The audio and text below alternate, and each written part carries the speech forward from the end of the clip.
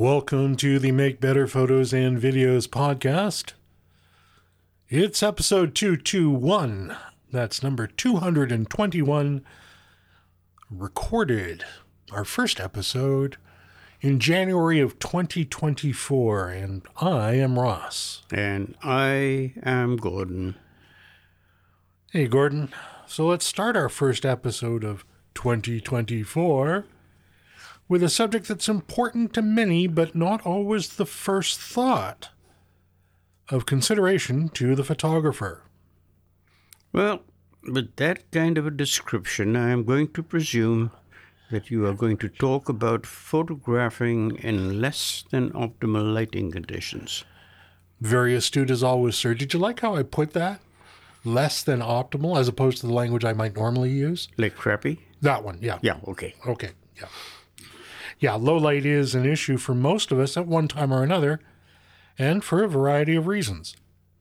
Well, the first concern that I hear from fellow members of the Camera Club is that of concern about noise and a severe reluctance to go higher in the ISO settings. This is also a concern of increasing priority. Ooh, nice sentence. As the physical sensor size becomes smaller. Well, of course you're right. Noise is the thing that we hear about the most. So let's start at that end with the outcome, because that outcome typically revolves around concerns about noise. Well, I think it's understood, or at least believed, that higher ISOs generate more noise. Well, that's factually correct. But the real question, and I think it's the one that gets missed, is at what ISO in your camera and in your use case does the noise actually become relevant? Well, I think that's valid. But that would be a user perspective, would it not? Of course, but it's only relevant if the level of noise, that is, what is considered acceptable noise, is determined by viewing the image at a proper viewing distance, which by study determination is commonly known to be twice the diagonal measurement of the display area. Well, I've heard that, but that's not realistic. Common displays are, 24, 27 inches diagonally? Unless the user is you, and you have a great attraction for giant displays. I do. But how do you mean? Well, when I edit on a largish display, let's say it's a 27-inch, diagonally, I do not change my seating distance. I am sitting at approximately 24 inches away from the display, and like most people, I think, I tend to lean in and zoom in when I do my editing. Well, I believe you, because I think that most folks do the same thing. But in that example, you are slightly more than twice as close as recommended for effective viewing and effective determination of what is acceptable noise. So when you are working at that distance, do you see noise? Well, if I set my editor, which in this case is Lightroom Classic, to 100%, then yes, I see noise. Plus, I am using a micro four thirds sensor, and everybody knows or believes that they have more noise than a full frame sensor. Well, fair enough, but let's set that belief about sensors aside for a moment and come back to it, because we want to explore the facts, not the beliefs. And I want to continue talking about viewing distance. I agree, it's common to zoom in to 100%, and many people zoom in even more when editing, particularly when they're doing things like spot removal, or making selections, or doing fine placement in a composite. Would you agree that that's true? Yes. As far as I can tell, that's pretty much how the work gets done. Okay. So in your experience, when you do that, do you notice digital noise more? Absolutely, without question. Fine. Now I want you to think about something else. Are you going to view the finished image from that same viewing distance and that same level of magnification when you're done? No. I print my favorite images, and when I look at the prints, they look pretty good to me. And even the on-screen ones look fine unless I press my nose against the screen. And precisely. And this tells us all that there is not, in fact, a noise problem at all, merely a mental perception of a noise problem resulting from invalid operational data, translated to, you're too darn close. Great. Well, everyone knows by now that you follow data more than emotion in these areas. But what if I feel that the image is too noisy? Well, then to be blunt, it's not a successful image. We've said it before. If the first thing you see when you look at an image is noise, allow for your translation of my earlier language, it's a crappy image. That's what I was thinking, huh? This is getting scary. Okay, so couldn't I use a noise plugin or a denoising function to fix that?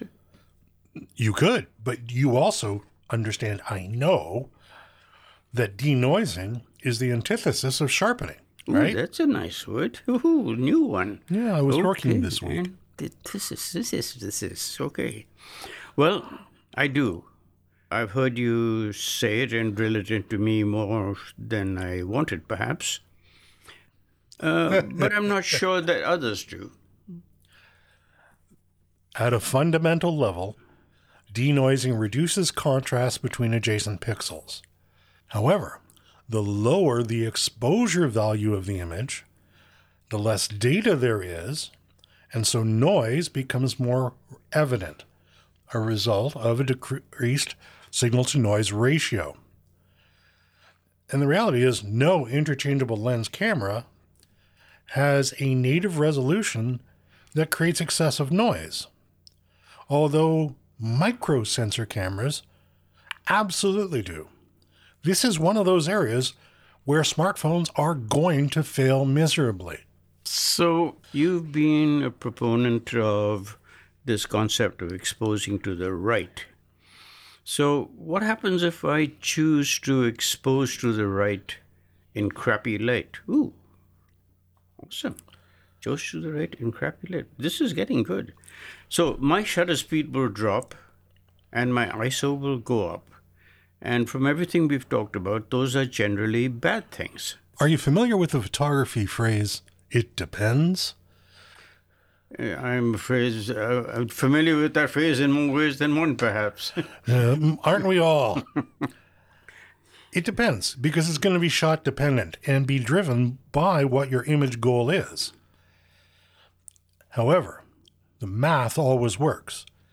If you lift the exposure by 2 stops, meaning overexposed by 2 stops, you're going to get 4 times as much data recorded in every zone as if you did not do so.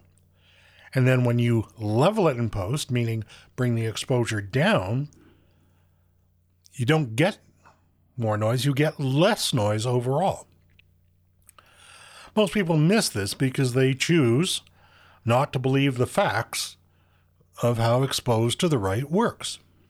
I guess that's up to the person, but I think we had a pretty good display of that, a post that one of the camera members put in the other day, where he was surprised that shooting at the higher ISO showed up a whole lot of noise, but when he leveled it, the noise disappeared.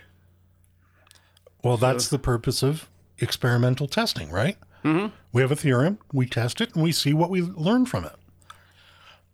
And really, it is up to the person, but facts are facts, and emotion and belief systems often ignore facts.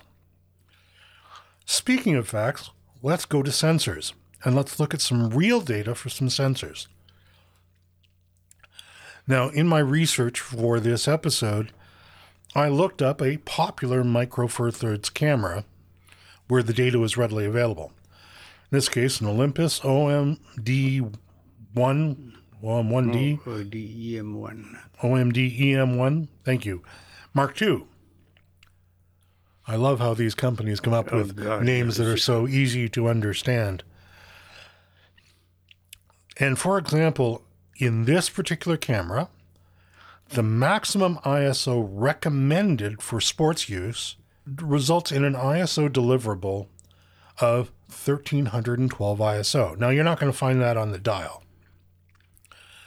However, the use of sports as the measurement vehicle is important because sports lighting usually sucks. You got intensive highlights, intense shadows, massive amounts of contrast, and you've got moving subjects. It's a very challenging mean. And so what we find in practical terms, that if the sports ISO recommended is, say, 1312, then in general you can shoot at ISO 2500 without any problems whatsoever. Now let's consider a different sensor, say a Canon 5D Mark IV. In this camera, the sports rating is 2995, or almost 3000 ISO. That means it's practically usable in the real world up to ISO 6000 or so. Now, these are the raw numbers, and I don't mean raw file, raw numbers based on the sensor itself, and they don't take into account any correction that gets done during the raw processing, which always makes improvement, although the makers never say what's being done. And that raw processing is what is happening before the raw file is actually written to the card. Then we have to consider the raw data to viewable image conversion. This is where the raw data turns into something you can actually look at. And I think we will all agree that there are many ways of doing this with different softwares, all using different approaches. Yeah, well, that's a whole lot of numbers. But what does that actually mean? It means that users spend way too much time worrying about ISO levels. I've shown presentations that you've seen of football shot in horrible light, where the only ISO I could use was 25,600. Yet, at normal viewing distances of those images, the noise was irrelevant. Put bluntly, if all you see is noise, it's, as we said, it's a crap photo. And in a good or interesting photo that is compelling to the viewer, noise vanishes. Yeah, I've heard you say that for a long time. But I still hear people talking about noise a lot.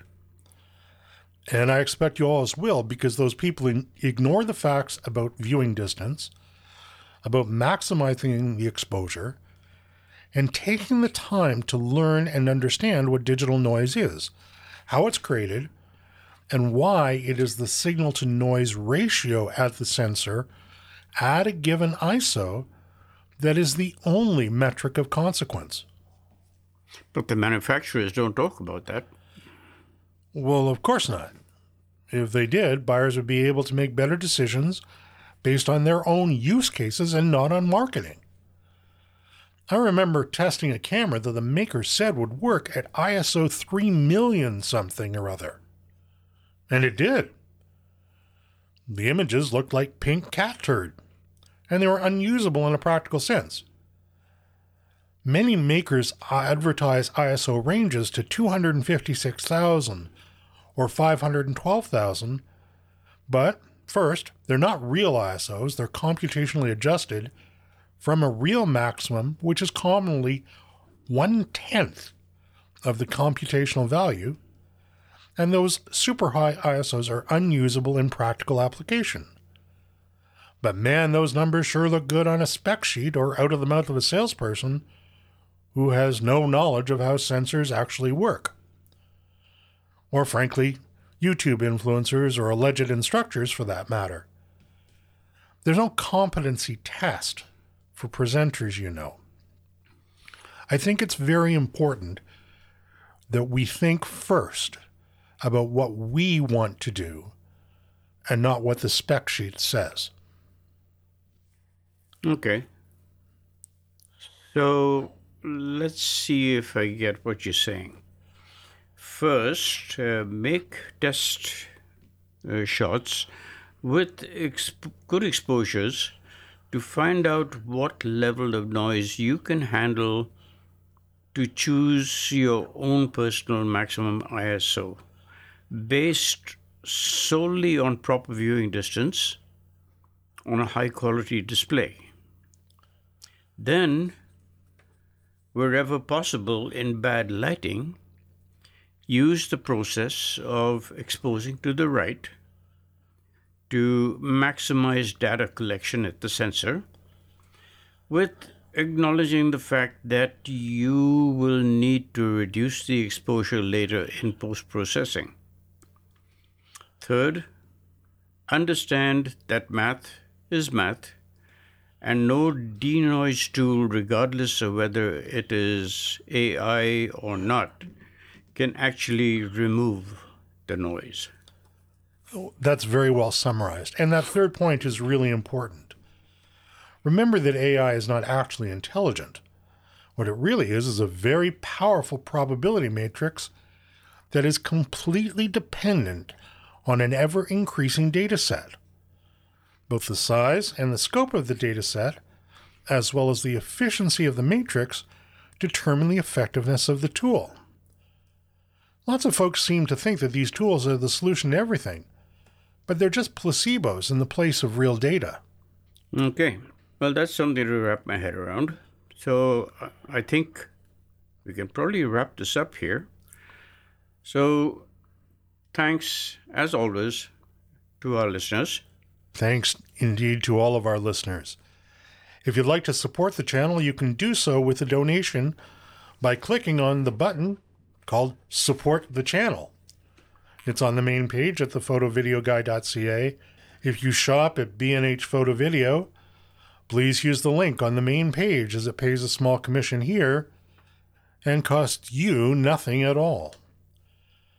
Please do submit comments or send in questions. I read and respond to all of them. On behalf of this channel, we wish you peace and good health.